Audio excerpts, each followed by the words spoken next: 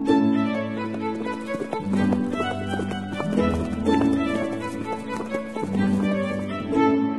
listening to Nick Luck Daily. This edition is brought to you by FitzDares, by the Racehorse Owners Association, and by Thoroughbred Racing Commentary's Global Rankings.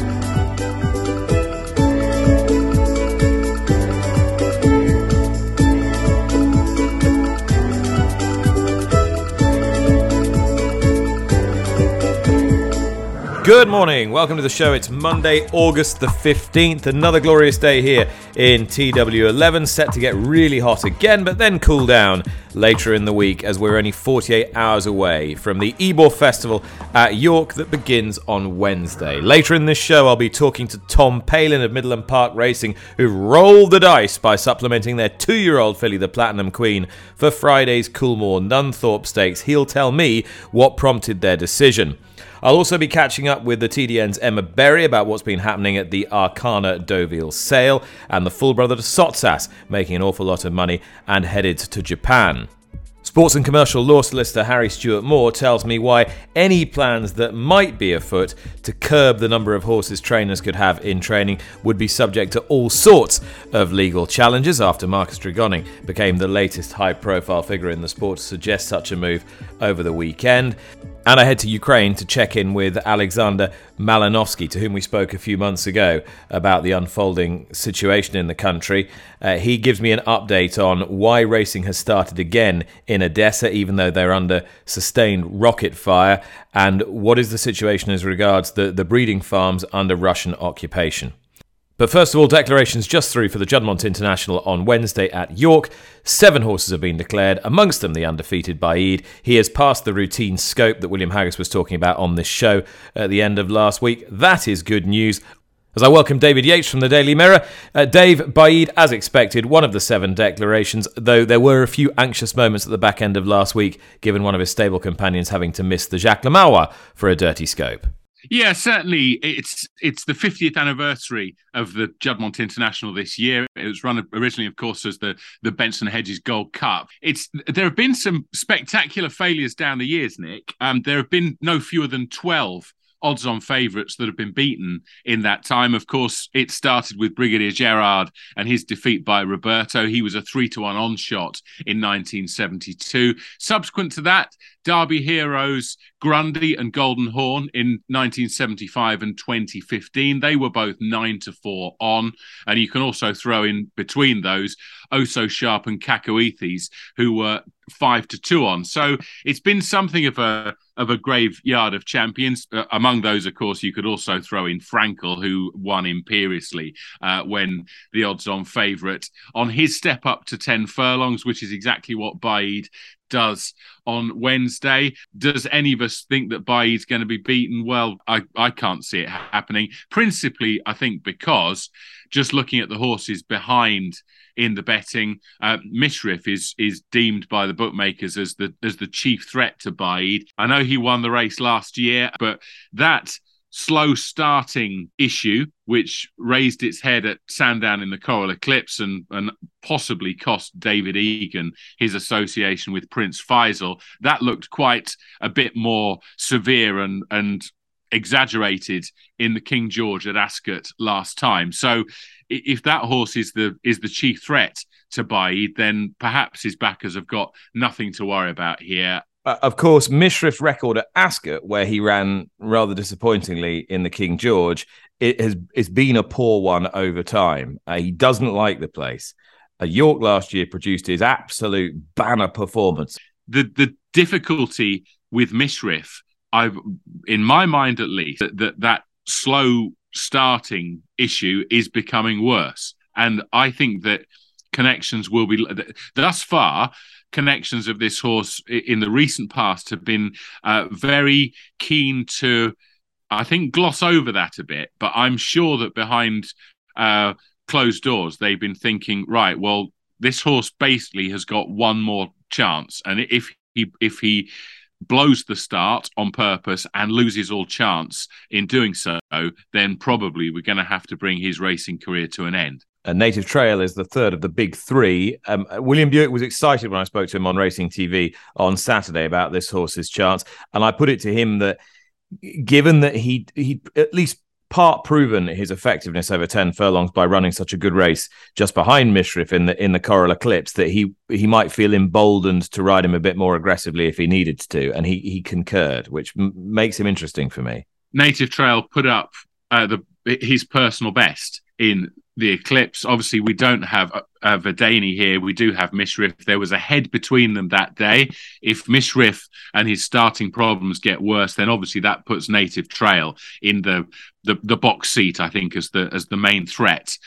There's always been that theory that 10 furlongs will suit this horse, and despite a third, which in terms of his placings is the worst position of his career, the fact that he did it in a very good running of the Eclipse, and that he was beaten narrowly in the bronze medal position, and that the winner, we think, is, if not an exceptional horse, then an extremely good one, suggests that theory about the step up in distance was held as much water as we need it to.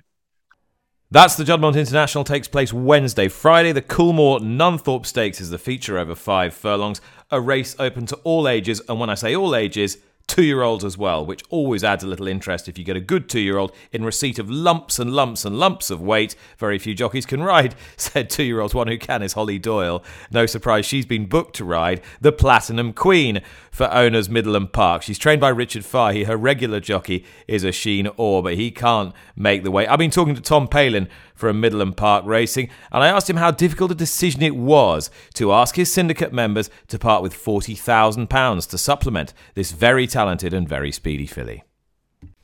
I think it was a decision that gradually became a bit more easy to make as time went on.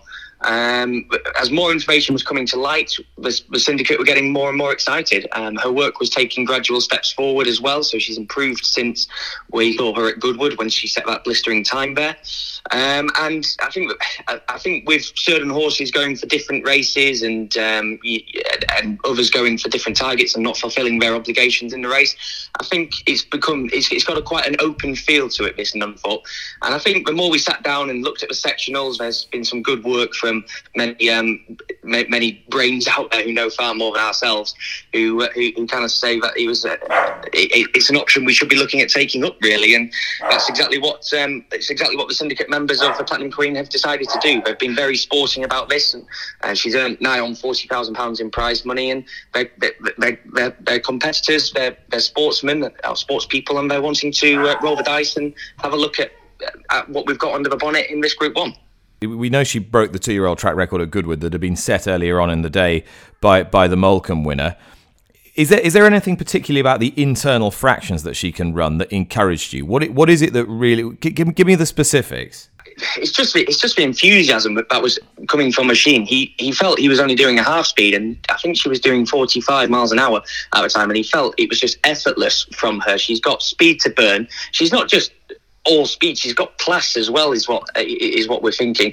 I believe she did a 10.01 furlong as well, which is pretty ungodly, really, isn't it? You know, that's those sorts of numbers are Epsom Dash and serious speedster numbers, aren't they? So, yeah, the numbers are supporting what you're visually seeing as well. She's got good course and distance form. Her time there was good that day. I think on weights and measures we were right up there with the favourites numbers as well. I think we've only got a pound or two to find, and obviously, obviously that was quite an impressive performance in the City Wall Stakes from Mr. Tate's horse. But look, we're excited about taking our chance and rolling the dice. And you've got Holly Doyle booked as well. Can do 8 stone 2, absolutely no problem at all. Just one or two signs in her career that she's just not the most straightforward in terms of, you don't want her to expend too much energy before she gets to the start. The prelims at York can be quite challenging for inexperienced horses. How much is that playing on your mind, and what are you going to do to counteract that?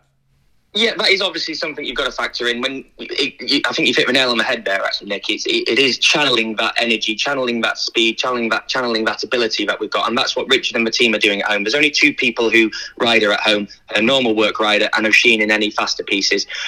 We'd love to have had Oisin on, but he can't do the weight, unfortunately. So that's why we've opted for Holly. Obviously, as you say, she can do the weight comfortably. Multiple group winning jockey. She's quite a positive going jockey as well. She likes to be nice and handy on horses, and she's obviously going to be ridden very handily at York. I think the fact that we've got course and distance, we've been to the Knaves Mire, we've done that before, we've experienced that with her. So Richard and the team, they've been around the bush a little bit, so they know how to look after these kind of horses. But I think the fact that she's been there, she's done that. She didn't boil over. She doesn't boil over. She doesn't sweat, as you'll have seen at Goodwood. She's just a forward-going, fast filly, and it's just about channeling that rather than having to keep her from sweating up and getting in a tiz. She's actually quite sensible in that respect. She doesn't butt kick in the parade ring. She takes it all quite well. It's just channeling, getting her down early, and getting her to switch off until you need to unleash her like a coiled spring as soon as the gates open. Tom Palin there from Midland Park, owners of the Platinum Queen, 2-year-old contestant Nunthorpe on Friday. What sort of records have 2-year-olds got in the race, Dave Yates? There's always the assumption that because they receive so much weight, they must have an inordinately good chance. 5 2-year-olds have won the Nunthorpe, which celebrates its 100th year, but not its 100th running in 2022. We had 3 in the 50s, High Treason, My Bow and Ennis, and then latterly Lyric Fantasy in 1992, and then Kingsgate Native 15 years later. So it'll be interesting to see what the Platinum Queen can do. She's got that one blot on her CV thus far when she was down the field at Royal Ascot, and apart from that, she's got a perfect record. Of course, it's also worth pointing out that her run at Royal Ascot was the most difficult race that she's contested in the Queen Mary, so we'll see how she gets on when she's elevated to Group 1 company on Friday afternoon. Incidentally, I've also put in a call this morning to Sean Quinn, assistant trainer of Highfield Princess, the winner of Deauville's Prix Maurice de Geest. You remember before the Maurice de Geest, they were thinking they would run in the Nunthorpe. Then after the race, they're saying, well, that might be a bit much to ask her to do that. I'm told she's come out of the race exceptionally well. She's eating well. Her weight is very good. And although they're going to leave a decision right until the last minute, they've left her in the race. And I think the inclination at the moment is that the Quinn camp is leaning towards running Highfield Princess in the Coolmore Nunthorpe on Friday. As far as the rest of York this week is concerned, Dave, it does look, and I know I teed this up at the beginning of the programme, as far as the uncertain weather forecast, it does look as though many of the stars will be showing up. It does indeed. And a bit of rain tomorrow or going into Wednesday, if it does materialise, will be very welcome for a few of the connections of the would-be principals. But it might just be possible this week that we get the sort of perfect amount of rain. If it rains tomorrow and softens the ground, which undoubtedly will have been watered over the last few weeks anyway, then we could have the clash between Stradivarius and Trushan, but on ground more akin to that would favour Alan King's horse. It looks as though we've got Andrea Atzeni on Stradivarius. Certainly he's jocked up in the on the card at the moment with that. Interesting stuff, that interview with Bjorn Nielsen in the trade paper on Sunday saying that Du Toit had asked to be taken off Stradivarius. Well, if that's the case, then that's certainly an odd tactic for a top class jockey who asked to be taken off a multiple Group 1 winner, but we'll park that for the time being.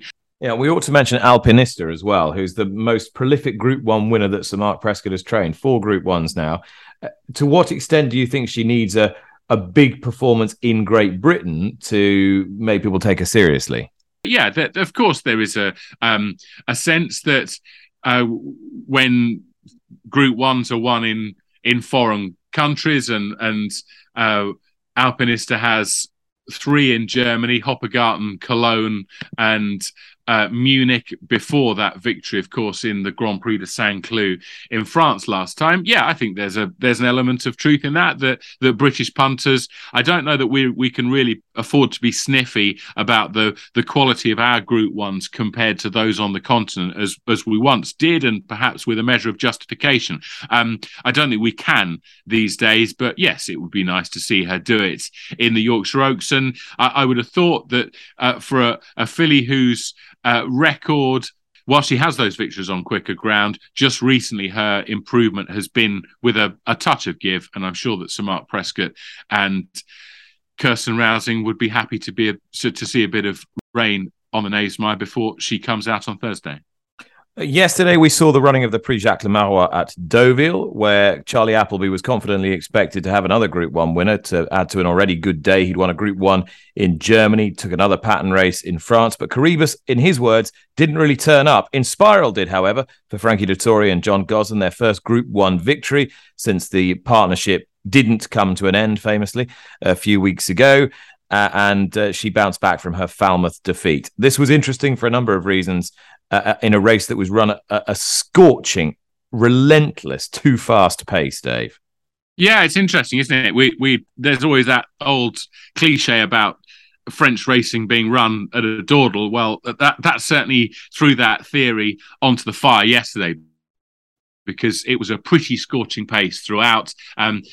Caribus and Inspiral were reined back by their jockeys, and it was Caribus, really, wasn't it, who was towards the outside of the field as he made his ground about a quarter of a mile from the finish. He looked as though he was going to collect another Group 1 prize, but in the end, he flattened out into fifth, and Inspiral was the one who really toughed it out under Dettori. She'd had that break of just over a month since the Falmouth Stakes at Newmarket, and it was a brave performance, as you say. It was a signature one in the sense that it was their first Group 1 since the rapprochement between jockey Frankie Dettori and the trainers John and Thady Gosden. Light Infantry ran a stormer to be beaten a neck in second, and Erevan the same distance back in third. They were clear of Order of Australia. But yeah, it's interesting that I still feel that although John Gosden and Frankie Dettori, they're back living under the same roof, but I'm not sure they're not in at least separate beds just at the moment. Listening to the interviews afterwards, John Gosden said she didn't get any cover in the Falmouth and she over-raced, which is a slight implied criticism of the jockey. Dettori said to Catherine Ford on At the Races, she's a filly that you need to know, i.e., keep the man on board who's ridden her to all these victories in the past. So we'll see how that plays out over the remaining weeks and months of the campaign. What it seems likely is that Dettori will be on board when Inspiral goes for the QE2, that at Ascot, of course, on Champions Day in October. But it was good to see her back. It was a real shock in the Falmouth when she was beaten at 7-1 on. It gave us really something very interesting to write about, with Prosperous Voyages win under Rob Hornby and all the plots and subplots that had involved over the British flat racing summer of 2022. But it was good to see her back yesterday. Well, if you were with me last week, you'll remember I talked to Freddie Powell, the executive director of Arcana, about the sale at Deauville, which is now in full swing, and we've seen some pretty lively trade already. Emma Berry is the European editor of the Thoroughbred Daily News and joins me now. Emma, what kind of a sale is this? What sort of feel do you get from the place, and who's it really cater for? It caters for everyone around the world, really. I mean, I think the real strong feeling before the sale started was that the buzz was back. There was a great vibe. It's the first one in 3 years that everyone's been really easily allowed to travel. So there have been plenty of people here from Japan, America, Australia, all over Europe. And yes, it felt like it was going to be strong, and it certainly started very well. We've just got one more session to go this evening, Monday, and the typical sort of international participation that one might expect at this sort of elite level of the yearling market. Tell me a little bit about the top lot, his pedigree, and how the bidding unfolded. Well, yes. I mean, he was the one everyone was waiting for, Sotsas's brother, but not just Sotsas's brother, the half-brother to Sister Charlie, of course, has been a terrific mare in America, and My Sister Nat as well, who was runner-up at the Breeders' Cup last year. I mean, it's a young family still, and bred by Écurie de Monceau, which is the perennial leading vendor at this sale. So everyone expected, and no one was disappointed, because it will end up pretty quickly being, a direct bidding duel, if you like, between Sheikh Fahad and David Redvers, and then Yoshito Yahagi, the Japanese trainer, who in the end bought him for 2.1 million, and he will be trained in Japan. But Mr. Yahagi, as we all know, loves to travel, and he's already saying, I'd love to bring him back to France. So he'll be thinking, let's try for the second member of the family to win the Arc, I'm sure. As Freddie Powell told us last week, that private plane went from Saratoga to Deauville, carrying many important, influential American buyers potentially on it. I see the Roth family struck, L&J Foxwood Stables. Tell me a little bit about the horse that they bought. Well, they actually co-bred the horse with Ectory du Monceau because they have some brood mares in France as well. So they were effectively buying out their partners, if you like. But yes, they had to go to sort of seven figures to make sure that they kept hold of her, and they're pleased to keep hold of that family, and they've been sort of quite active in France for a while, as have a number of American breeders and owners. And I noticed that Godolphin were going long on Kingman again. That seems to be a bit of a theme this year. They've got a number of very good 2-year-olds by him. They have. They've really supported him indeed, and picked up another one. And they're selective buyers.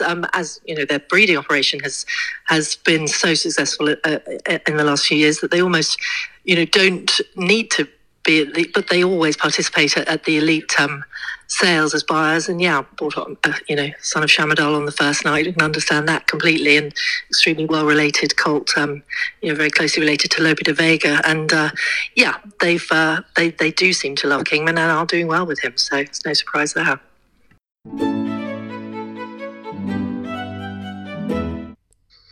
So Marcus Tregoning has proposed the idea of curbing trainers' strings to, say, 80 or 100 horses. Is this practically workable under the current system of horse racing in the UK? Just for a little bit of context, I'm seeking the advice of Harry Stewart Moore, who's a partner of Stewart Moore Solicitors, who specialise in commercial and sports law. Harry's been on the show before. Harry, what do you think of this? Do you think this is workable, or would it just be legally challenged straight away? I think that there are certainly going to be legal issues with it at a pretty early stage. Obviously, a sports governing body is the right body to make decisions as to the future of the sport and how it should be run for its best interests. But there are quite a lot of legal curbs on how it must do that. And we go back to a horse racing case actually called Bradley and Jockey Club, and that established that sports governing bodies have to act in a way that's not unreasonable, irrational, arbitrary, or capricious. So that's the first hurdle that the authorities would have to cross. It's quite a high bar, but I think there would certainly be questions from certain parties within the sport as to whether this was rational or arbitrary. You then, another area that might well come into play is the law on legitimate expectation, which used to be the law that said that governing bodies had to make sure that they were properly discussing changes in policy with the participants in the sport. But commentary now appears to suggest that actually it's quite difficult to depart from a previously stated policy if the participants have a legitimate expectation that you wouldn't depart from it, and you can see that might come into play here, where you've got trainers who've been in the game for a long time saying, well, wait a minute, my whole setup is based on having a certain number of trainers, a certain number of horses in training, and I had legitimate expectation you wouldn't come in and basically make that business model unworkable. So that's another area, and the other area that sort of immediately springs to a lawyer's mind, I think, in these circumstances is the common law restraint of trade, which is basically that as a matter of public policy, a person shouldn't be restricted in their ability to earn a living and to be as productive as possible.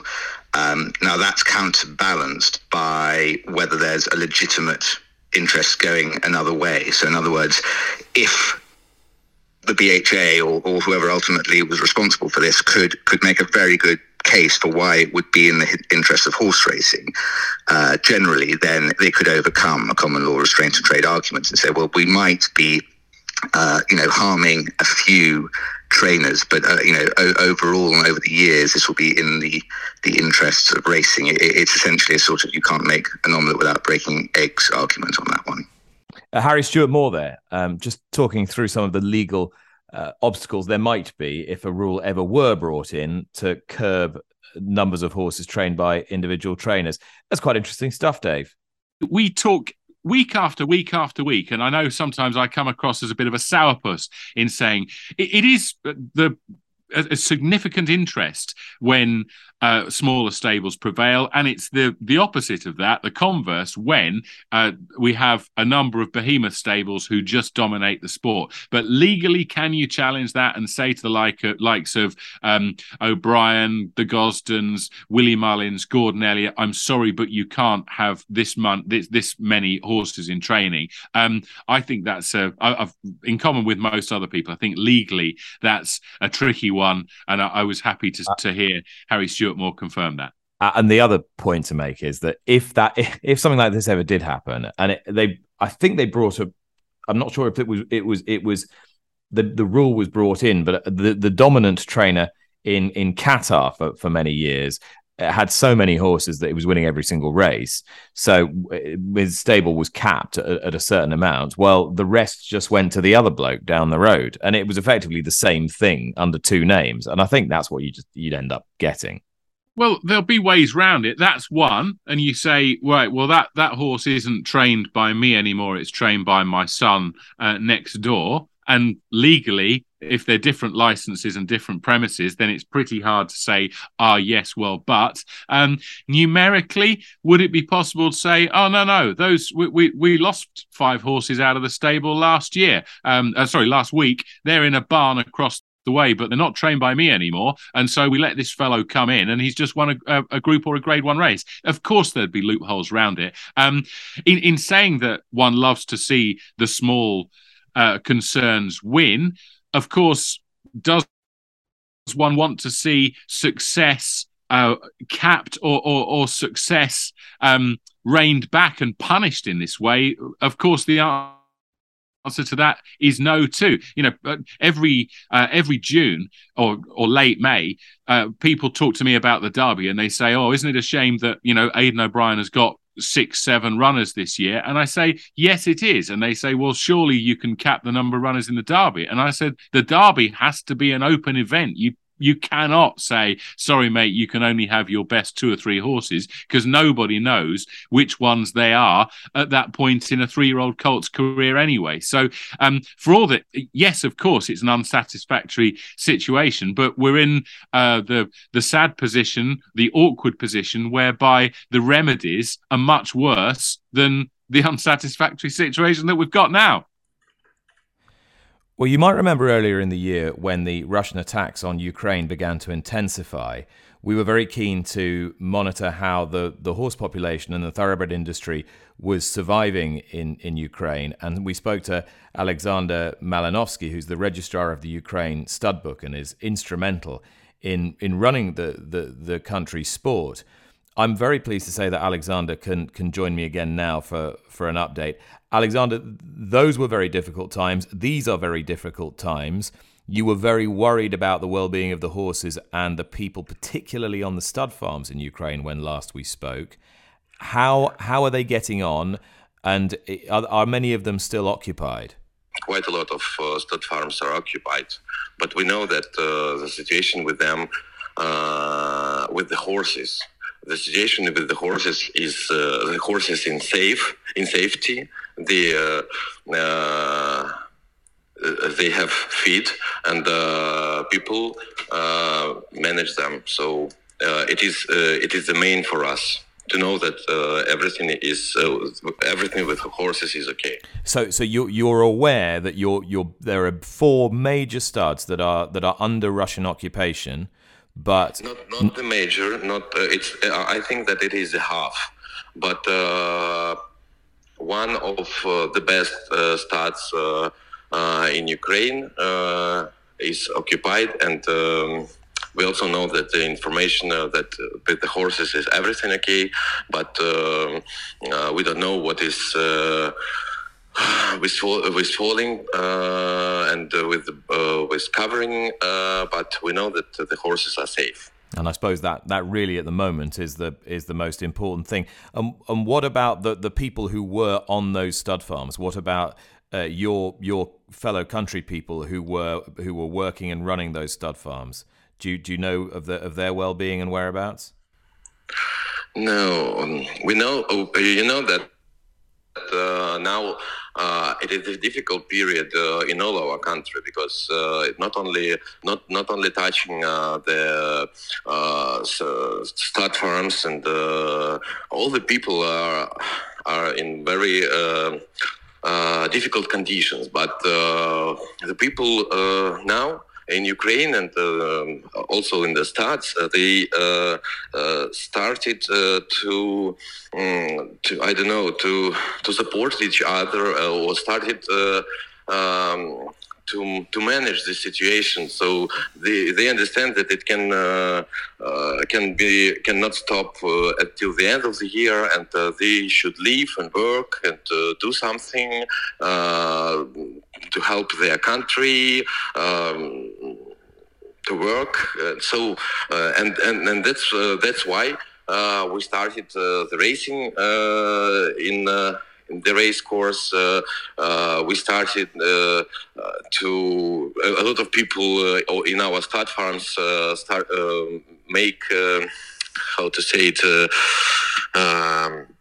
They prepare the feeding for the horses, hay, oats for the next year. So for this winter, so we know that the horses will be fed on the Ukrainian territory. And as far as the racing itself is concerned, am I right? You're racing in Odessa again?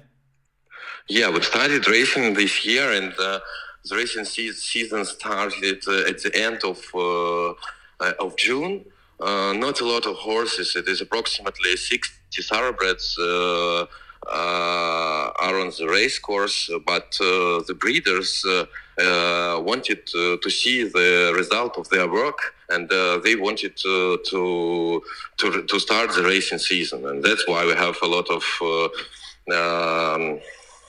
of conversation about it, because it's quite difficult territory now in Odessa, because a lot of it is on the seaside, and a lot of Russian on the sea, the boats, the war boats. Yes, I don't know how to tell it in English.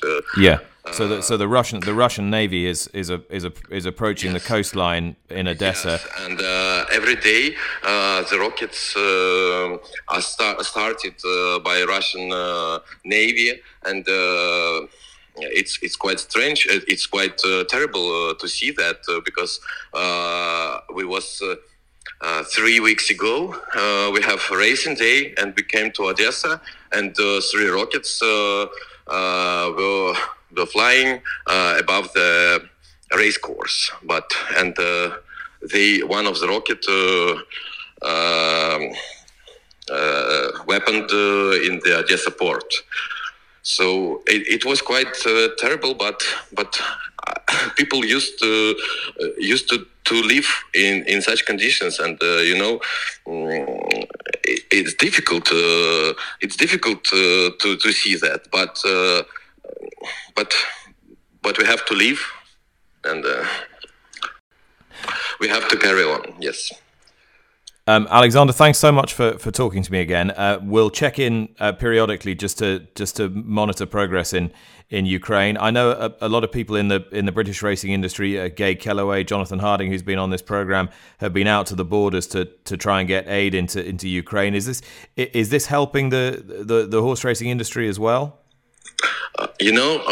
All support from European countries, from Great Britain, from USA, it support not only it support all Ukraine, and of course it supports breeding, because we know that I've told you about Odessa, that now we have quite good weapons in Odessa, and no rockets, almost no rockets come into the city. And also in Kyiv and in other cities. So this support is help us to survive. And I think that if we don't have this support, sorry to say, we have all these Russians not only in Donetsk and Lugansk and Mariupol. We have them all over Ukraine, and people don't want it. People don't want it. Alexander, stay strong. Thanks so much for talking to me. Thank you very much for your call and for your support. Thank you.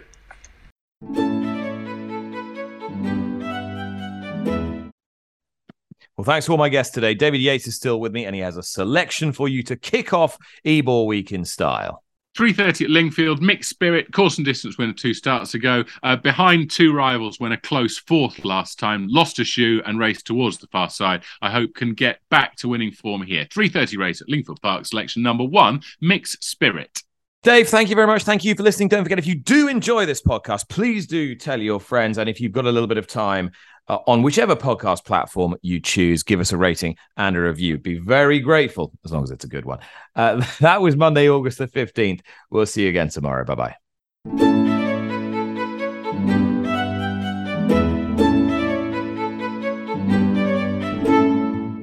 You've been listening to Nick Luck Daily, brought to you in association with FitzDares, the Racehorse Owners Association, and Thoroughbred Racing Commentary.